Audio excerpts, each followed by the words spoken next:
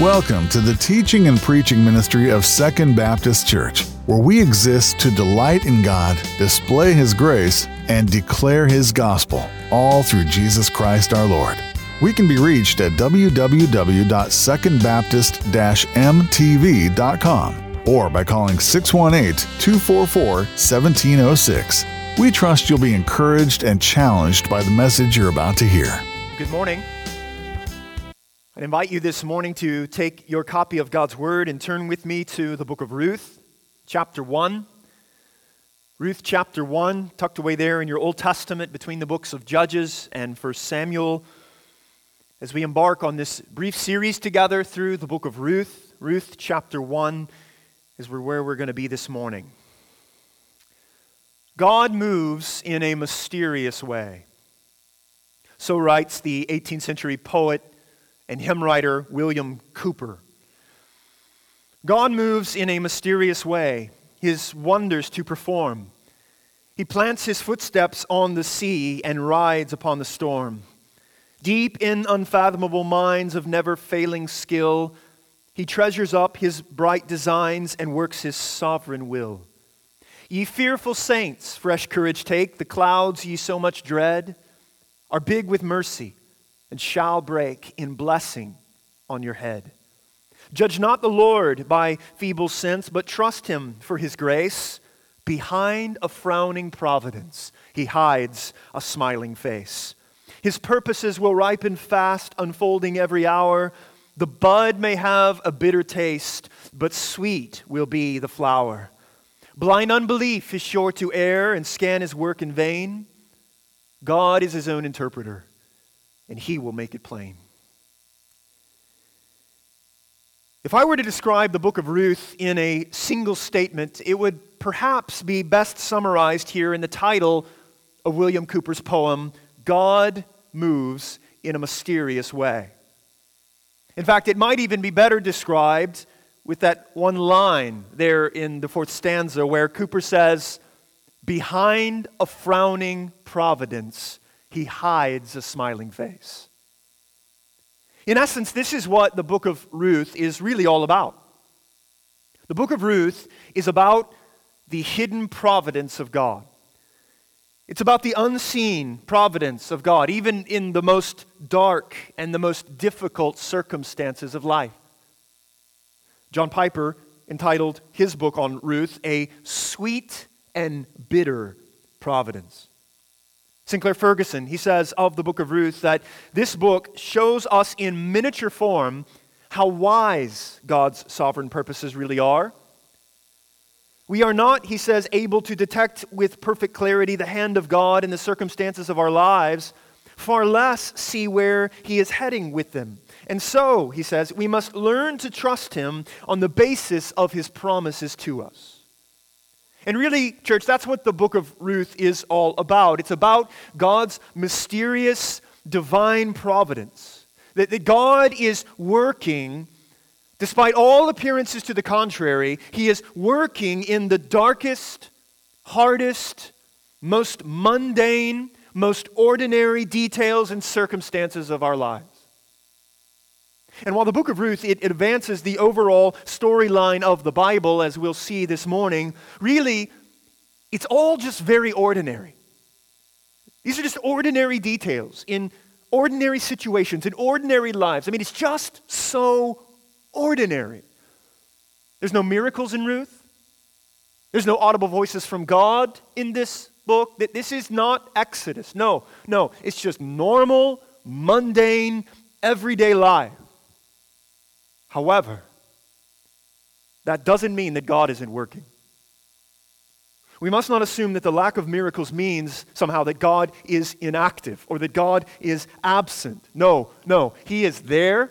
He is present. He is working. He is accomplishing. He is moving. He is acting, just as He is in our own lives as well. And so, brothers and sisters, listen, I cannot think of a more timely book for us to consider together right now than the book of Ruth.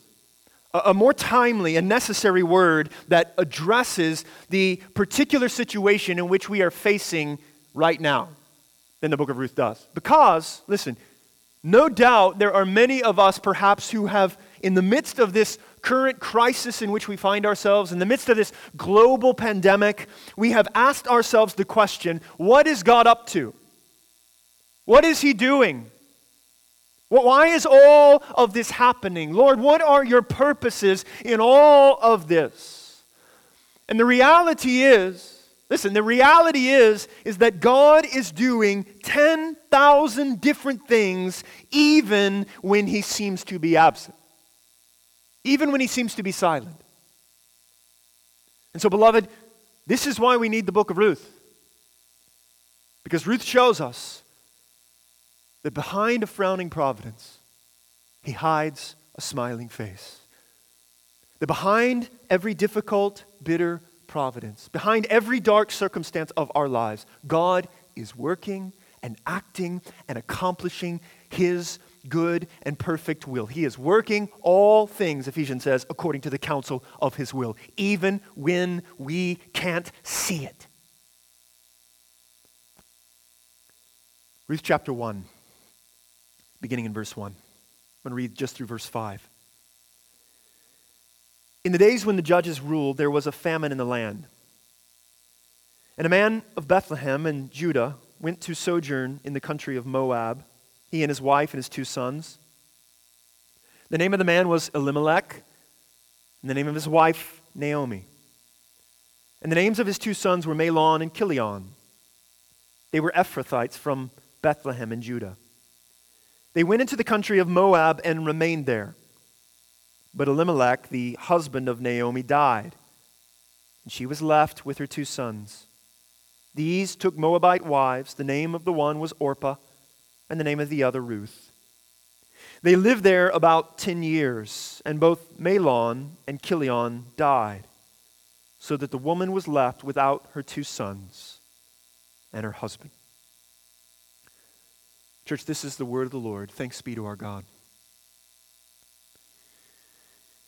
It's amazing to me that the majority of the Bible, I think the statistic is something like 77%, the majority of the Bible comes to us in the form of narratives, stories.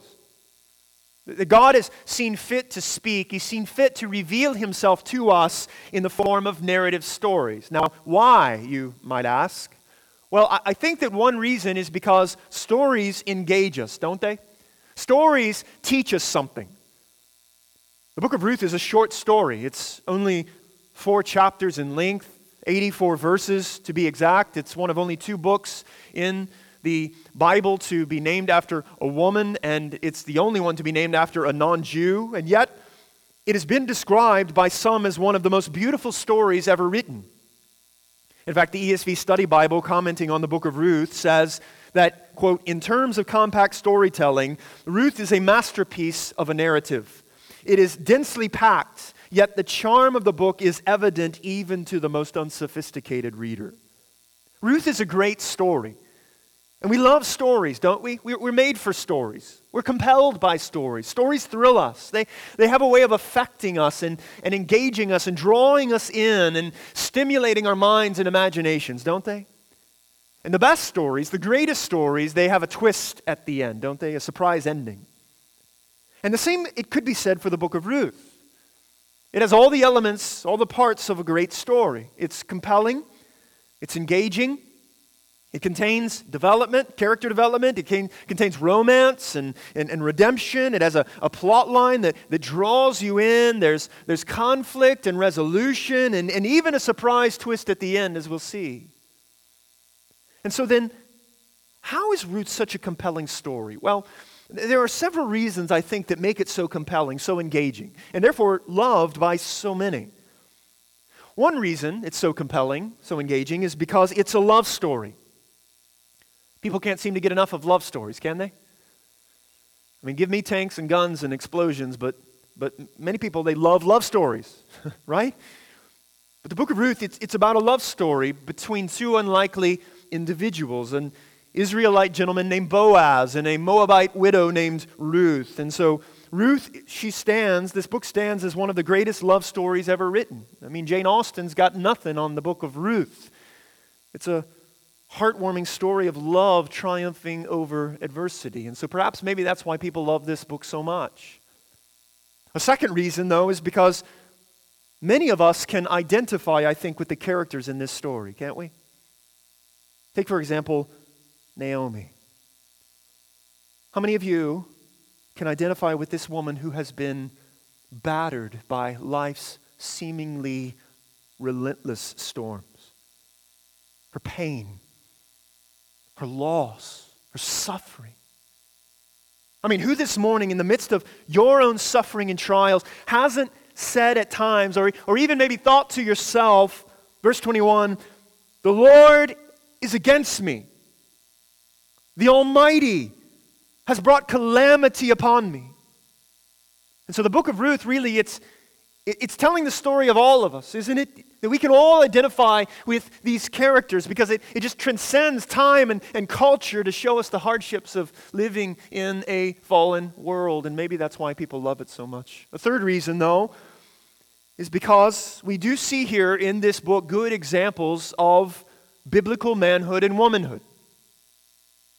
Parents, if you want to teach your children what it looks like to be a godly man, if you want to teach your children what it looks like to be a godly woman, take them to the book of Ruth. Show them Boaz as a picture of a godly man, protecting and caring for women, who is noble and honest and righteous. Show them Boaz. Show them Ruth for a picture of a biblical woman who is fearless in her faith, trusting in the Lord. I mean, there are great lessons here, great characteristics here for us to learn from this book. And so for all of these reasons, many people love this story. But listen. If we stop there, we miss the very heart of this book. We miss the very purpose of this book. Why?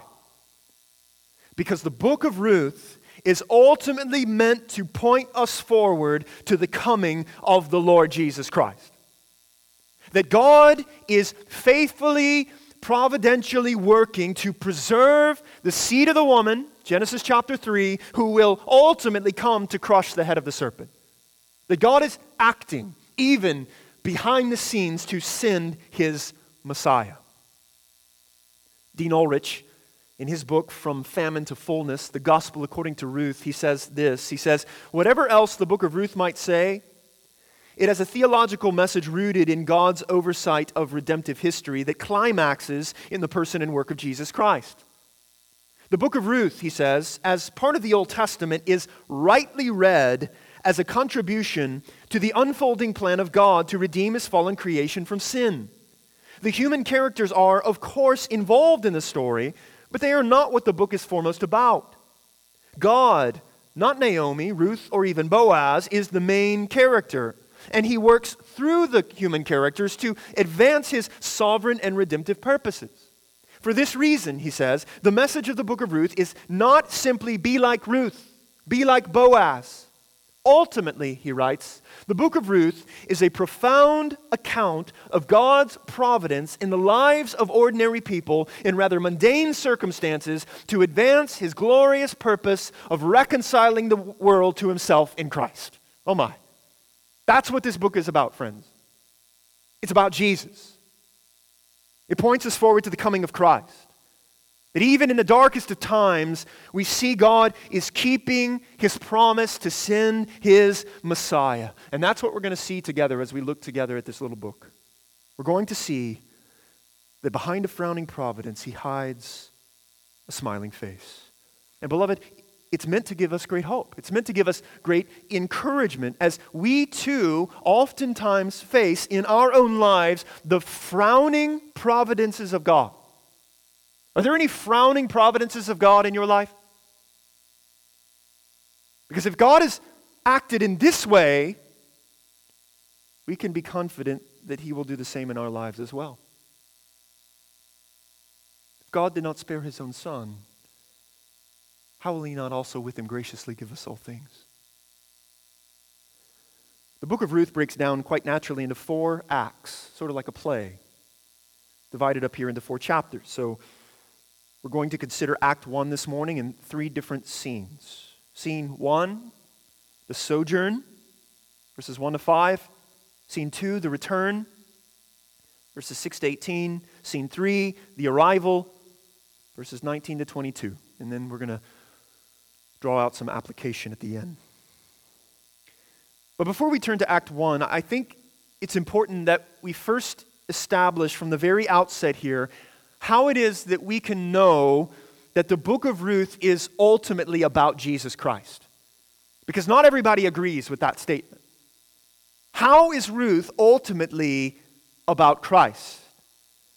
Because it's very important that we guard ourselves from any kind of allegorical hermeneutic interpretation of the Bible, meaning that when we study the Bible, specifically Old Testament books, we aren't looking for Jesus under every rock, as some people might say. We don't make everything in the book figurative or an allegory or symbolizing something about Jesus, spiritualizing the text, you might say. Because there's a huge difference between an allegorical interpretation and a Christ-centered interpretation. What's the difference? Well, a Christ-centered interpretation says and assumes that the Old Testament biblical authors wrote their books with an expectation of the coming Messiah, with the Messiah in view. So how can we know then that the book of Ruth is really ultimately about Jesus? Well, let me give you two reasons before we jump in. Reason number one is because Jesus says so. It's a pretty good reason, isn't it? It's because Jesus says Ruth is about him. Luke chapter 24, verse 26, says that Jesus, explaining the scripture to his disciples and beginning with Moses and all the prophets, the entire Old Testament, he interpreted to them in all the scriptures, and all the scriptures I think would include Ruth, the things concerning himself. And then in verse 44, he goes on to say that everything written about me, Jesus says, in the law of Moses and the prophets and the Psalms. So three divisions of the Hebrew Bible. Psalms meaning the writings. That's where Ruth would be in the Hebrew ordering of the Bible. All of the law of Moses, prophets, and Psalms must be fulfilled. And then he opened their minds to understand the scriptures, explaining how it's about him. Or in John chapter 5, Jesus says in verse 39, you search the scriptures because you think that in them you have eternal life, and it is they that bear witness about me. Jesus believed the Old Testament was about him. So the first reason that we can believe and know that Ruth is about Jesus is because Jesus says it's about Jesus. The second reason we can know is because the author of Ruth says so as well. In other words, the author of the book of Ruth, whoever that may be, we don't know for sure who it is. Some Jewish tradition thinks it's Samuel, but probably not. We don't know who it is. We know about when it's written, but we don't know who it is. They wrote this book with the intention, the purpose of looking forward to the coming of Christ. Now, where do we see that? Because oftentimes people will go to Boaz and they'll just say, well, Boaz was sort of a type of Christ, right? This figure of Christ. But it's even more plain than that, folks. Now, in order to do this, though, to show you that it's plain here, we have to give away the ending of the story, okay? I don't know if you like knowing the ending before you begin. My wife loves that. She always looks up the endings to movies before we watch them. I hate that. No, so spoiler alert here. I'm going to give away the ending. So go to Ruth chapter 4.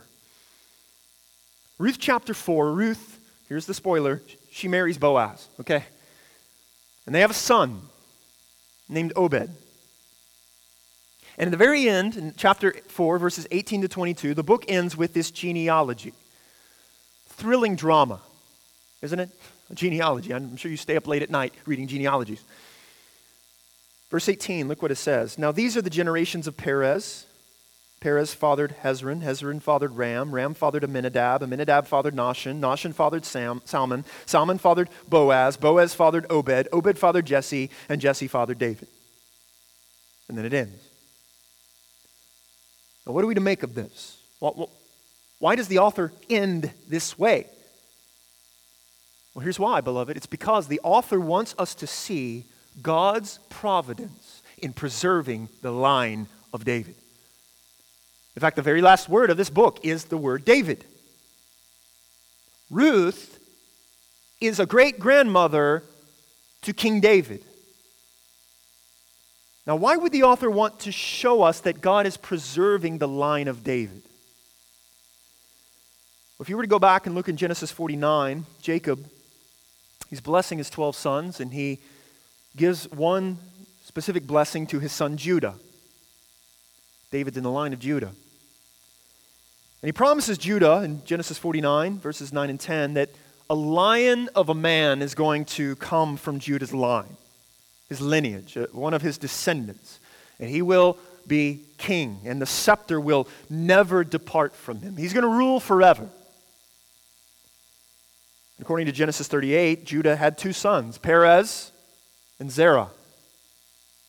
But the emphasis falls on the older son, Perez, that from him will come this king, this lion of Judah.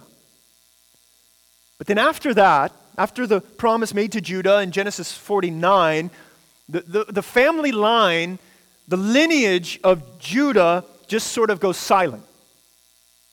Just sort of disappears from the pages of biblical history. And we're sort of left then as the readers to wonder, okay, what happened to this king who's coming? What happened to the line of Judah? Where did it go? In fact, the line of Judah, it seems, isn't picked up again until we get then to 1 Samuel chapter 16, where we're introduced to Jesse and his son David, who is in the line of Judah. So what is happening then during all of those years between the promise made to Judah in Genesis 49 and the arrival of David in 1 Samuel chapter 16? Well, I'll tell you what happened. The book of Ruth happened. In fact, notice in chapter 4 there of Ruth, verse 18, it begins with Judah's son Perez, where the book of Genesis left off. And then in verse 22, notice it ends with King David, where 1 Samuel resumes. Notice, perfectly filling in the gap of the line from Judah to Perez to David. And right there in the middle of this genealogy of King David is Obed, the son of Ruth and Boaz. So, in essence, the author of the book of Ruth is saying to us, God has kept his promise to Judah. He has providentially preserved the line of this coming king. And of course, we know the promise then made to David in 2 Samuel chapter 7, where David himself is promised by God that one of his sons would reign on the throne forever. Because then there is only one other place in the Bible where Ruth is mentioned outside of this book. Do you know where it is? You know where it is? It's found in the Gospel of Matthew chapter 1 and verse 5, where we see her name mentioned where? In the genealogy of Jesus. Ruth is a mother of Jesus, the son of David, the Lion of Judah. God is faithfully and providentially preserving the line of Jesus. That's what the book of Ruth is about. And so with that background in mind, let's jump in then to Act 1, Scene 1, the sojourn. The sojourn, verses 1 to 5. Verses 1 to 5, as the prologue of this story begins, we find here a very sad and dark scene, don't we? There's nothing happy about these verses. There's nothing that seems good about these verses. In fact, it just seems to be one frowning providence after another. And in fact, God himself seems to be absent, does he not? I mean, he's not even mentioned in these first 5 verses. He seems absent. And listen, that's the way it often seems when life is dark, when life is difficult, right? God, where are you? Why are you absent? Verse 1 sets our story in history. Look there, verse 1. In the days when the judges ruled. So these are the days following the death of Joshua. This period of about 400 years between Israel settling in the Promised Land, and yet our story takes place preceding the monarchy in Israel, the days of Saul, the first king of Israel. So it's between that time. So this describes a period of time when the 12 tribes of Israel, they were governed by these local, regional judges. The book of Judges, that's the setting. Verse 1, it all happened in the days of the judges. And so these were very dark days for God's people, were they not? I mean, if you've ever read the book of Judges, you know this to be true, don't you? You know these are dark days. In fact, we aren't even left to wonder what these days of the judges were like. All we really need to do is simply turn back one page in our Bibles where the book of Judges ends, notice, with this bleak description there in Judges 21, verse 25, where we read that in those days there was no king in Israel, and everyone did what was right in their own eyes. I mean, that really captures this time period, right? Really captures our postmodern world today, does it not? They're doing what's right in their own eyes. There's religious apostasy, there's idolatry, moral decay, political upheaval and turmoil. I mean, this just sort of downward spiral nationally and spiritually. This is a very dark time. And yet, as we'll see, God is even at work in the worst of times. Verse 1, notice we're told also there's a famine in the land. Famine has reached Bethlehem. Which is quite ironic, seeing as the name Bethlehem means the house of bread. There's no bread in the house of bread. It's like going to Panera Bread and saying, we're all out of bread, right? There's no bread. But you can imagine this would be devastating for an agrarian culture. So there's economic disaster. There's no food. People are starving to death. And this famine, it should perhaps come as no shock to us, no surprise to us. Because in the Old Testament, famines typically, they were a sign of God's judgment. And based upon the unfaithfulness of Israel, we see in the book of Judges, this is perhaps God's judgment upon his people. Because if you remember, under the Old Covenant, in Deuteronomy chapter 28, remember that God had promised blessing upon his people if they would simply obey the covenant that was given to Moses. He would bless them, and he would bless them. However, if they disobeyed, if they broke the covenant, there would be only cursing. And one of those curses would be famine. And so this famine, listen, it wasn't simply the result of unusual weather patterns. It's not just a lack of rainfall. No. There is a theological reason here for this famine. This is God's righteous discipline on his people because of their disobedience. And it is meant by God to turn their hearts back to him. And that's the setting here. These are very dark times, friends, are they not? However, they will only get darker because in verses 1 and 2 then now, notice we meet Elimelech, an Ephrathite from Bethlehem. Should be ringing in your ears, that word Bethlehem. And we meet his wife Naomi and his two sons, notice Mahlon and Chilion. And rather than remaining in Israel, repenting, crying out to God for mercy during this famine, verse 1, Elimelech, notice he takes his family to Moab in search of food. In essence, he does what's right in his own eyes. So Elimelech, he should have remained there. He should have stayed in the promised land as he was commanded to. But he was happier, thought would be more comfortable in the land of compromise than in the land of promise. So in verse 1, he leaves God's place where God's people were to live under God's rule. And notice he journeys to the land of Moab. I mean, it just gets darker and darker here, folks. Moab.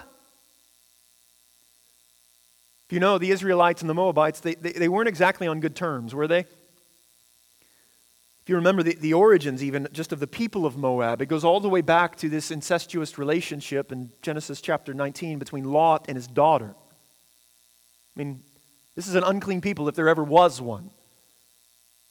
In the book of Numbers, we see the Moabites were the same people who, during Israel's wilderness wanderings, they hired Balaam, the prophet, remember? Balaam with the talking donkey. They hired Balaam to curse Israel.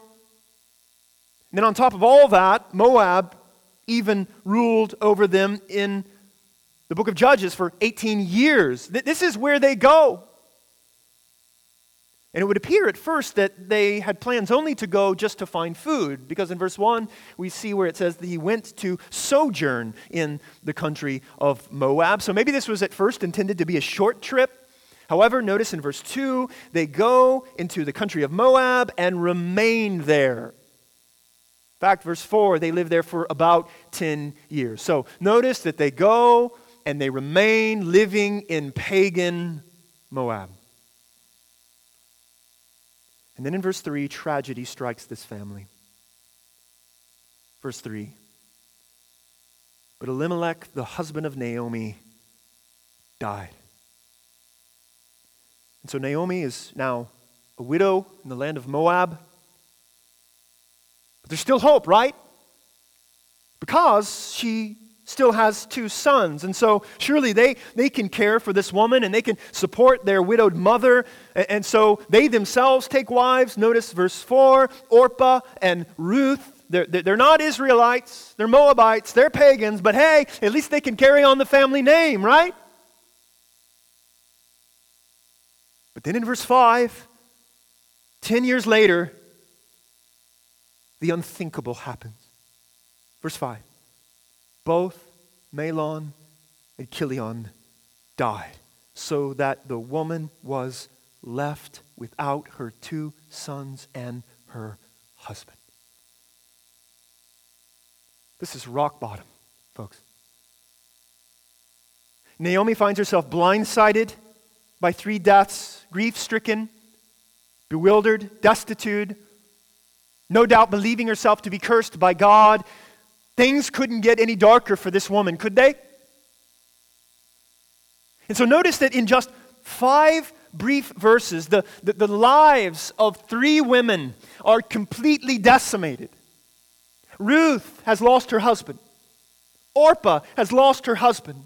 And Naomi, she's first lost her husband and now her 2 sons. I mean, one can just imagine the grief of this woman as she goes from funeral to funeral to funeral. I mean, just picture her here. The most vulnerable woman in society, right? A widowed woman, no spouse, no children, no money, no homeland, no welfare system, no prospects, no hope. Isn't life like that? In this reality sometimes, it can all collapse in 5 verses. It can all collapse today for you. My wife could tell you the story of a woman she knows who lost her 3 sons and her husband in a single day in a boating accident. Welcome to the book of Ruth. What a world, right?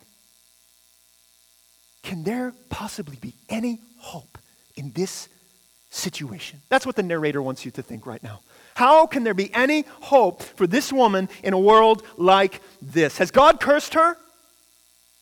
Because chapter 1 is really all about the misery of this woman, Naomi. I mean, Naomi really is the main character of this book. I don't know why it's called Ruth. It really should probably be called Naomi, probably because Ruth has the son. But this is a hopeless situation, right?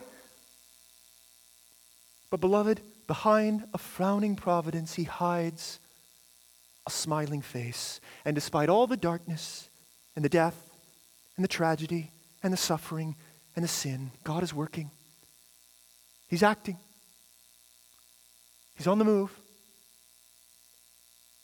Scene 2, the return. The return, verses 6 to 18. In verse 6, notice there's a ray of hope. It's the first time God's name is mentioned in this book. Verse 6, then she arose with her daughters-in-law to return from the country of Moab, for she had heard in the fields of Moab that the Lord had visited his people and given them food. So in verse 6, Naomi gets word that the famine in Judah has ended. There's bread now in Bethlehem, the house of bread. The Lord had visited his people and given them food. So in verse 7, notice Naomi and her two daughters-in-law, they set out together to return to Bethlehem.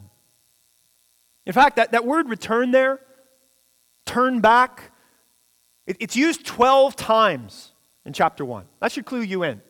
12 times, this Hebrew word, shuv.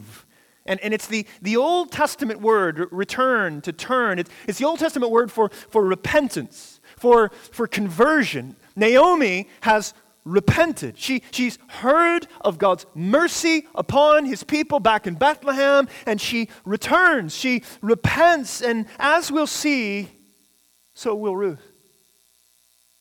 This is an act of God's favor, his grace, his kindness toward his people, and she returns. And so she starts out on this journey to return with both of her daughters-in-law, at least at first she does, because then partway there, notice, Naomi has a change of heart. She simply cannot bring herself to allow Orpah and Ruth to go back with her to Bethlehem. And notice, she tells them to go home.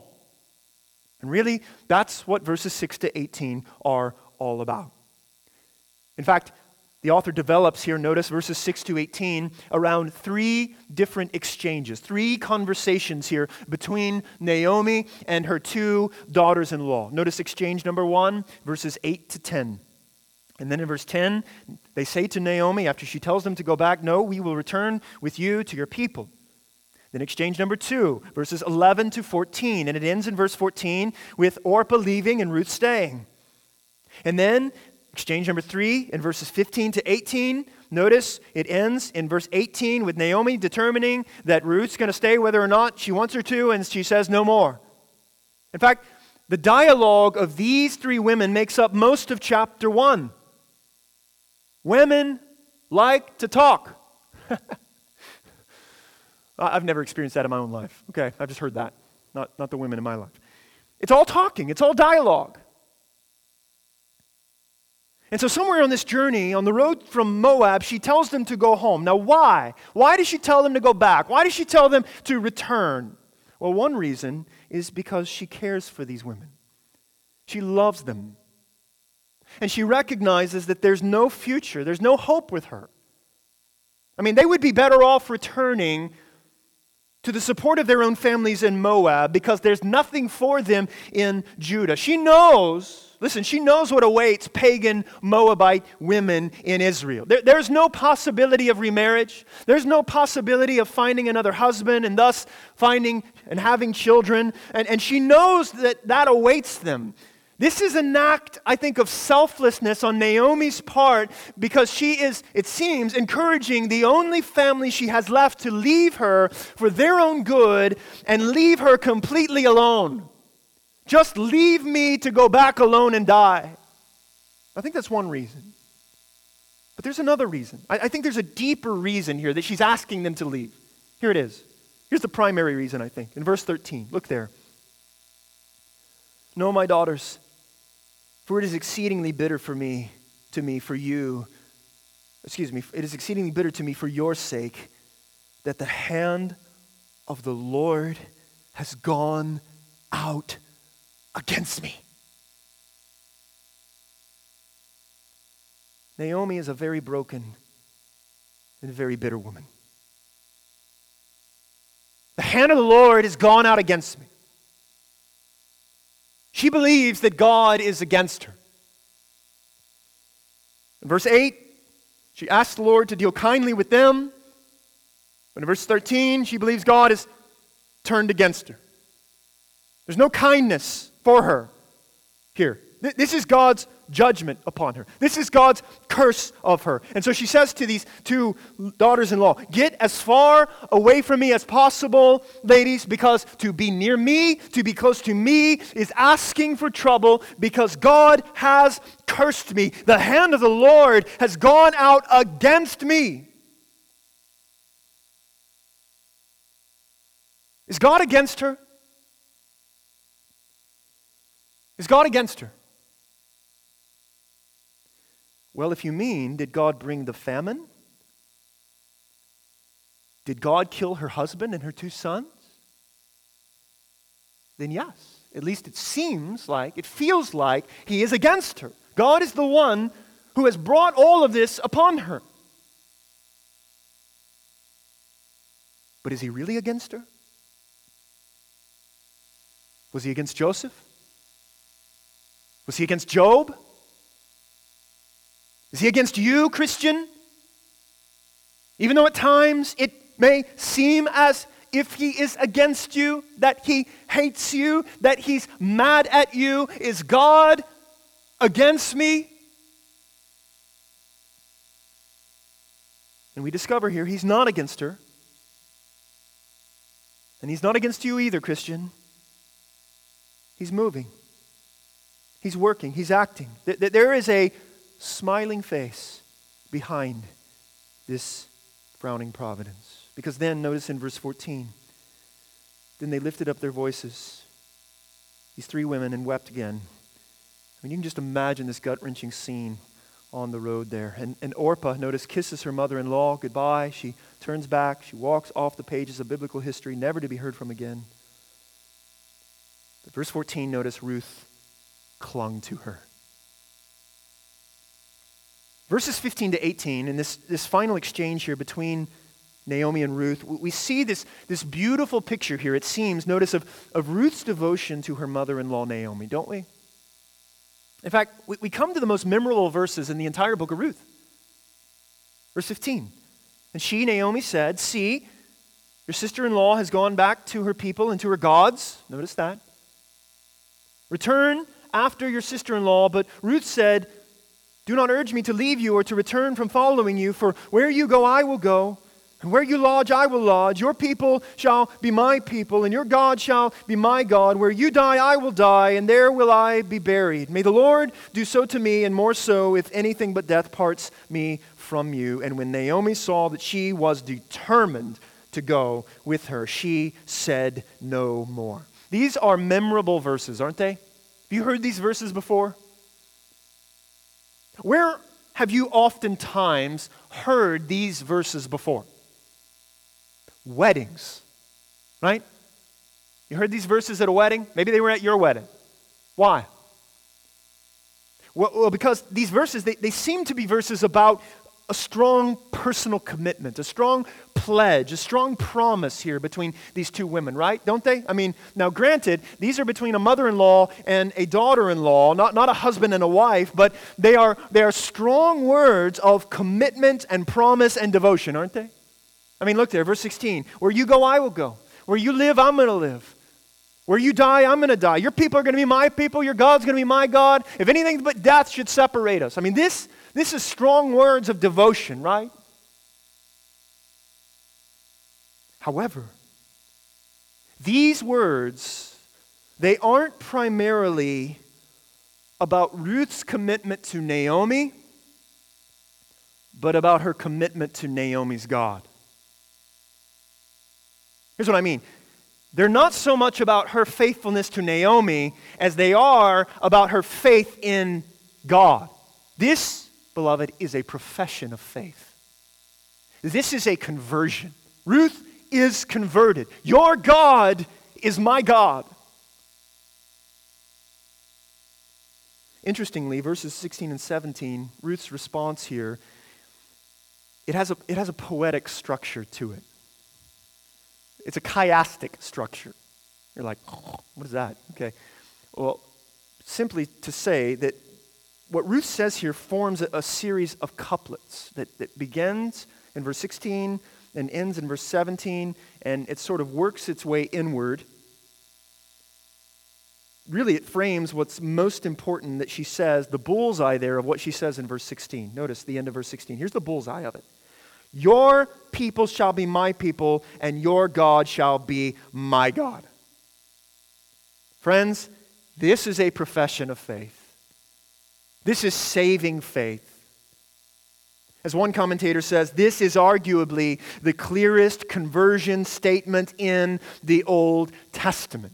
In essence, what Ruth is saying here is she's saying, the reason I belong to you, Naomi, is because I belong to Yahweh. Your God is my God. Your people are my people. She, notice, is including herself here, this Moabite woman. She is including herself here in the people of God. And amazingly, it seems as though Ruth has counted the cost, hasn't she? I mean, notice her faith.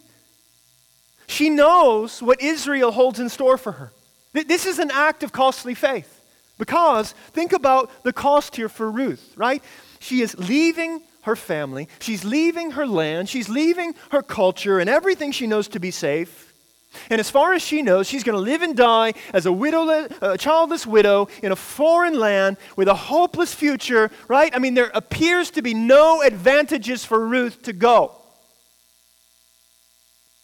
And it's even more stunning, given Naomi's suffering that Ruth has just witnessed, and even her own suffering in losing her husband, that she has, it seems, experienced at the hands of this God, the hands of Yahweh, and yet she declares in verse 16, your God is my God. Ruth seems to trust Yahweh despite these frowning providences. What's the only explanation for this? What's the only explanation for her faith? Friends, there's only one explanation for it. That God moves in a mysterious way. A sovereign God has moved upon this Moabite woman to bring her to faith. He's saving people. He's converting pagan sinners, even in what appears to be the deepest, darkest, most hopeless situations. Do you see the providence of God here in bringing Ruth to himself? Think about this. His providential grace here is just absolutely stunning. Think about it. Think about what it took to bring Ruth to saving faith. Think about it in your own life. For Ruth, it was a famine. It took them leaving the promised land, going to Moab, pagan Moab, even in their sin, marrying these pagan Moabite women. And then 3 deaths. But in the kindness and mercy and grace of God, he was providentially all along working out his plan, saving and rescuing this Moabite woman, bringing her to himself. This is all the result of the unseen hand of God. Beloved, all of these events that seem so dark and so hopeless, that they have led now, notice, to salvation and eternal life for Ruth. And we know this because not only of the profession of faith we see here in verse 16, but also because of how the story ends, don't we? What we saw at the end. It led to eternal life for Ruth, and it will lead to eternal life for countless others, including every Christian who is listening this morning. Why? Why? Because this same Ruth would become now the mother to the Savior of the world.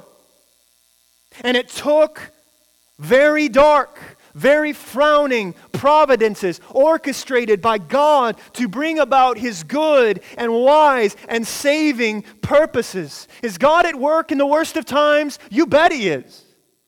Here's proof. Beloved, in the darkest moments of your life, cling to the book of Ruth. Cling to the sovereign providence of God. Which brings us to scene 3. The arrival. Verses 19 to 22. Verse 19. So the two of them went on until they came to Bethlehem. And when they came to Bethlehem, the whole town was stirred because of them. And the women said, "Is this Naomi?" And she said to them, "Do not call me Naomi, call me Mara. For the Almighty has dealt very bitterly with me. I went away full, and the Lord has brought me back empty. Why call me Naomi when the Lord has testified against me and the Almighty has brought calamity upon me?" And so Naomi returned with Ruth the Moabite, her daughter-in-law with her, who returned from the country of Moab, and they came to Bethlehem at the beginning of the barley harvest. Verse 19, notice Naomi and Ruth, they have finally arrived now in Bethlehem. And notice that the whole town is stirred up because of them. Because it's been 10 years now, right? Naomi returns, but she returns this time without her husband, without her 2 sons, with this Moabite woman. And so I'm sure this was quite the scene, right? I mean, what happened to this family? And it appears they don't even recognize her, because in verse 19 they ask, "Is this Naomi?" This isn't the Naomi that we remember. Perhaps the effects of her suffering were even visible upon her face, taking a toll physically even on this woman. Verse 19, "Is this Naomi?" In verses 20 and 21, notice, she's a different woman. In fact, her suffering, she has turned into a very bitter woman. In fact, she's so bitter, she's so hardened, it seems, in her suffering, that she demands a name change. Look there, verse 20. "Don't call me Naomi." The word Naomi, it means pleasant. It means sweet. Don't call me Naomi. Don't call me sweetie pie. Here's my new name. Call me bitter. Mara. Bitter. Why? Because the Almighty has dealt very bitterly with me. I went away full, and the Lord has brought me back empty. Why call me Naomi when the Lord has testified against me and the Almighty has brought calamity upon me? In verse 20, notice, Naomi demands a name change that reflects her perception of God and the attitude of her heart. She's bitter. She's bitter because she believes that God has been bitter toward her. She is accusing, it seems, God of treating her harshly, not kindly. He's been bitter towards me. She believes that God is sovereign. Oh yeah, He's the Almighty, El Shaddai. But she doesn't believe, it seems, that God is kind to her. He has not been kind to me. He's dealt bitterly with me. Again, Dean Ulrich writes, "It is evident that Naomi's circumstances influenced her to develop a hardened understanding of divine sovereignty. For Naomi, her circumstances indicate that God is great, but He is not good. He does as He pleases, but His pleasure lacks empathy and kindness. With such distorted theology and a crushed spirit, she resigns herself to the harsh workings of a cruel deity." Friends, do you see Naomi's response here to be one of bitterness in her suffering? She believes God is against her. Based on her current circumstances, she mistakenly measures God's goodness and kindness toward her by, notice, her level of perceived happiness, her level of whether or not her desires are being met, or if life is going according to her own plans. And notice that in the midst of her suffering, she has been blinded by her bitterness to the goodness and the kindness and the mercy of God in her life. And isn't that so true of our own lives as well? Do we not often judge God's love and God's faithfulness towards us by the pleasantness of our circumstances? Has God been good to her? Has God been kind to her? Well, note back in verse 6, the Lord's kind provision in making sure that Naomi in the fields of Moab hears that now there's food back in Bethlehem. That's God's provision. It's His kind providence. Verse 6, she'd heard in the fields of Moab that the Lord had visited His people and given them food. This is one of only 2 places in Ruth where we see the Lord's direct action, the Lord's intervention. But notice, in her bitterness, verse 21, "I went away full, and the Lord has brought me back empty." Now, is that accurate? That's not accurate, is it? I went away full, and the Lord's brought me back empty. How's it not accurate? Well, first, she didn't leave full, did she? There was no bread. She didn't leave full, or she would have never left. And second, she doesn't perceive the kindness of God. She doesn't perceive the kindness of God in providing food now in Bethlehem. And listen, she doesn't perceive the kindness of God in this woman that is standing next to her. That Ruth is going to be the conduit of blessing for her and for all the peoples of the earth. And in verse 22, notice, they came back to Bethlehem at the beginning of barley harvest. God has brought her back at exactly the right moment, at exactly the right time. While she is complaining, the author here is drawing our attention to the sweet and gracious providence of God. Because not only is this going to mean now food for Naomi and for Ruth, but it will also be, listen, in these very same barley fields where Ruth will meet her future husband Boaz, and then everything's going to change for Naomi. Everything's going to change for Ruth. Everything will change for the world, beloved. But right now she's blinded by her bitterness. She doesn't see clearly. She's blind to God's kindness toward her. So then let me just draw out some application. 2 points. We'll be done. Number one, we must trust the sweet and bitter providence of God. We must trust the sweet and bitter providences of God. Again, I take that phrase, sweet and bitter providence, from Piper's book, which I highly recommend.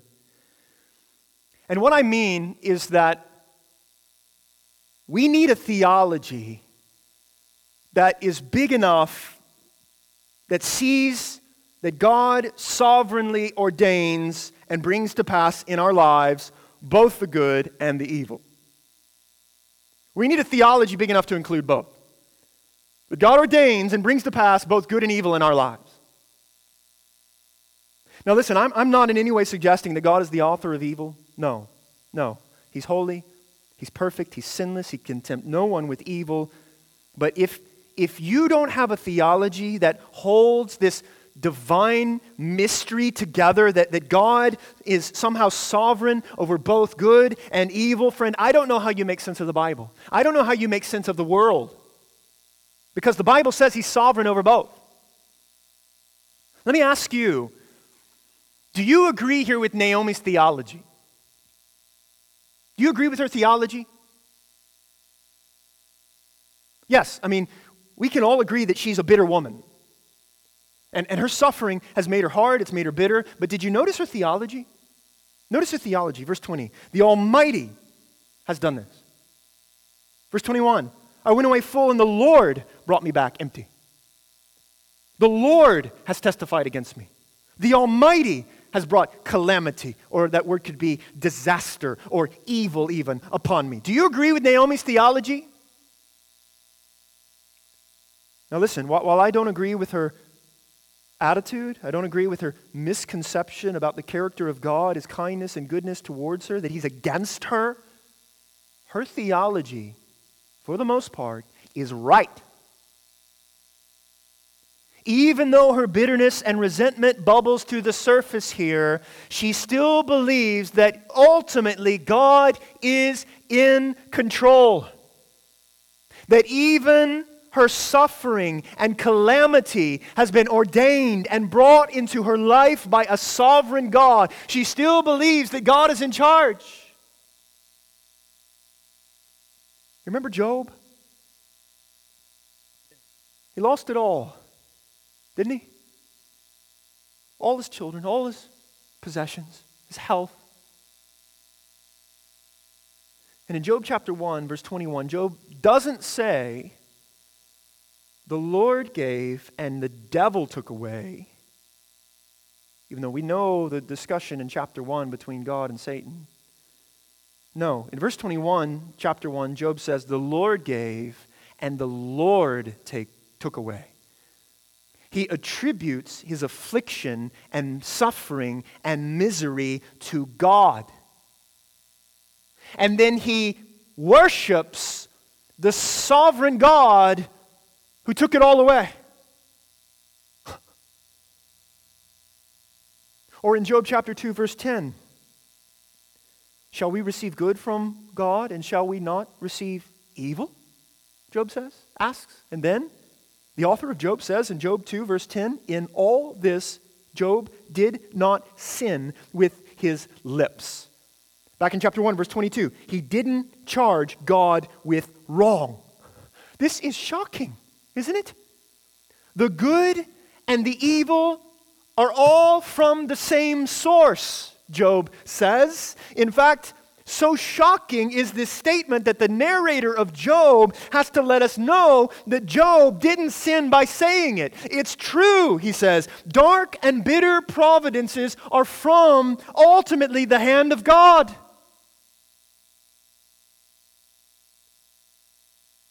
Charles Spurgeon said, it would be a very sharp and trying experience to me to think that I have an affliction which God never sent me. That the bitter cup, he says, was never filled by his own hand. That my trials were never measured out by him or sent to me by his arrangement according to their weight and quantity. Now, why would he say that?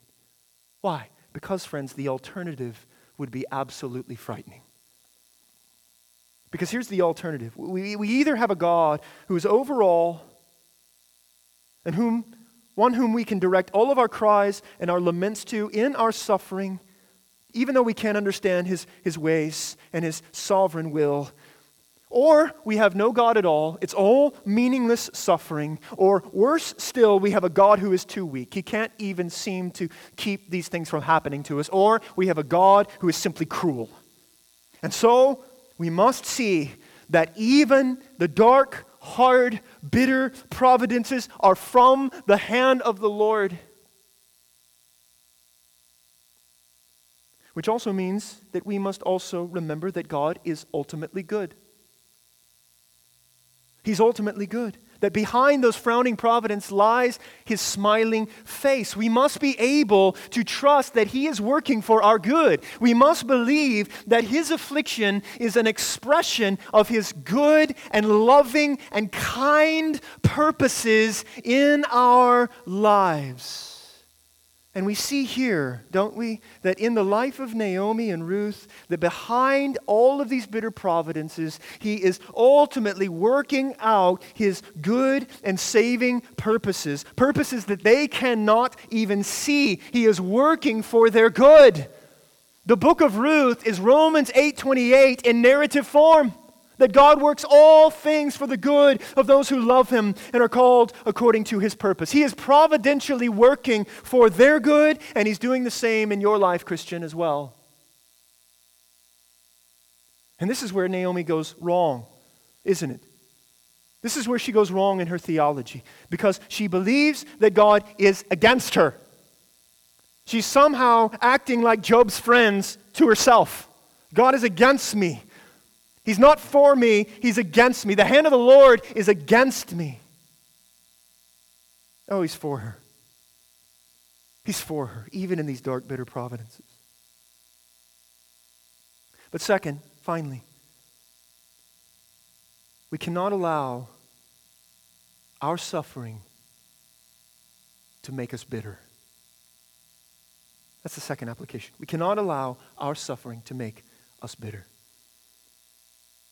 Have you noticed how oftentimes the older a person gets, the more bitter they become?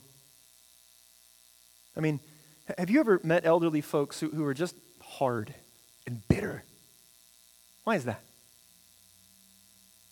Well, I think one reason is perhaps because they've lived long enough to suffer a lot, right? I mean, you will suffer in this life, and the longer you live, the more you'll suffer, right?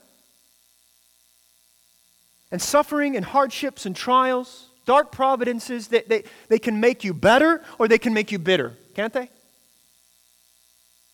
And listen, this isn't just true of elderly people. This is true of young people and middle-aged people, all people. So how do we suffer then in such a way that we don't become bitter?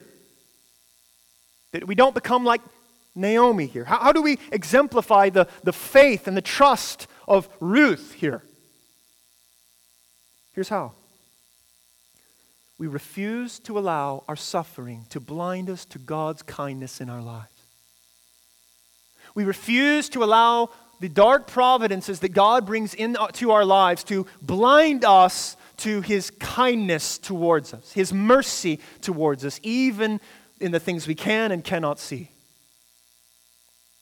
Do you ever recount God's kindness in your life? Because bitterness can blind you, friend. It blinds you to His goodness. It robs you from seeing His kindness and His mercy toward you. That God has been so gracious to us in ways that we don't deserve. And so, listen, we must be diligent. We must be intentional, Christians, to observe the different kindnesses of God towards us in our lives, or we will become bitter. So, are you, listen, practically, are you taking note each and every day in your life of the kindnesses of God toward you? I once heard a pastor say one time how taking out the garbage each week is an evidence of God's kindness to us. Think about that. How so? Because it means there's no famine. It means there's abundance, right? It's an evidence of God's kindness and mercy to us. The book of Ruth should help us transform the way we even take out the trash. So take note. Take note of God's kindness and goodness toward you in the form of your health and your home and your family and your spouse and your children and your church and the warm bed that you sleep in and the shirt on your back and the food that you eat and the sunrise and the springtime and the breath in your lungs. The fact that He didn't incinerate you yesterday.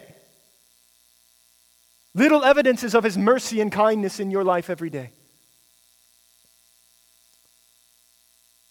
And truly, the most important way we remember His kindness, His goodness, His mercy towards us is by remembering the cross, don't we? Because it was there that Christ endured the darkest evil for us, bearing our sin in our place. It was there that God poured out His kindness on us as He poured out His wrath on His Son, reserved for me. It was there where the darkest providence in history happened, orchestrated by God Himself, even at the hands of lawless men. And it was filled with purpose, it was filled with meaning, it was filled with design for our good and for His glory. Look to the cross to see God's kindness in your life. And we see a glimmer of that hope in verse 22. Notice, they came to Bethlehem at the beginning of barley harvest. Not only will they meet Boaz in this barley field, Ruth and Naomi's kinsman redeemer, but as one pastor said, in those very same fields of Bethlehem, hundreds of years later, a greater hope would come as the shepherds would announce the coming of the Redeemer. And if only Naomi knew the purposes of God in her darkest moments, that He was working all of this, and that He had chosen this unclean, pagan, Moabite woman to bring forth the Savior of the world, that behind a frowning providence, He hides a smiling face. Let's pray. Father, we thank You for Your kindness and Your goodness to us. We thank You for Your love and Your mercy. Mercy that we do not deserve. Mercy that we see displayed at the cross, where the Son of God bore our sins, so that we might be reconciled to You, so that in return, all we now would receive would be grace and mercy and love and kindness from Your hand.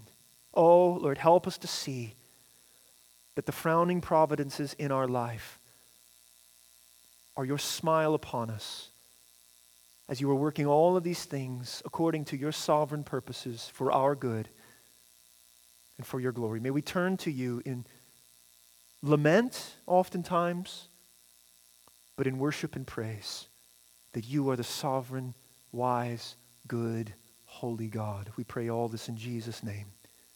Amen.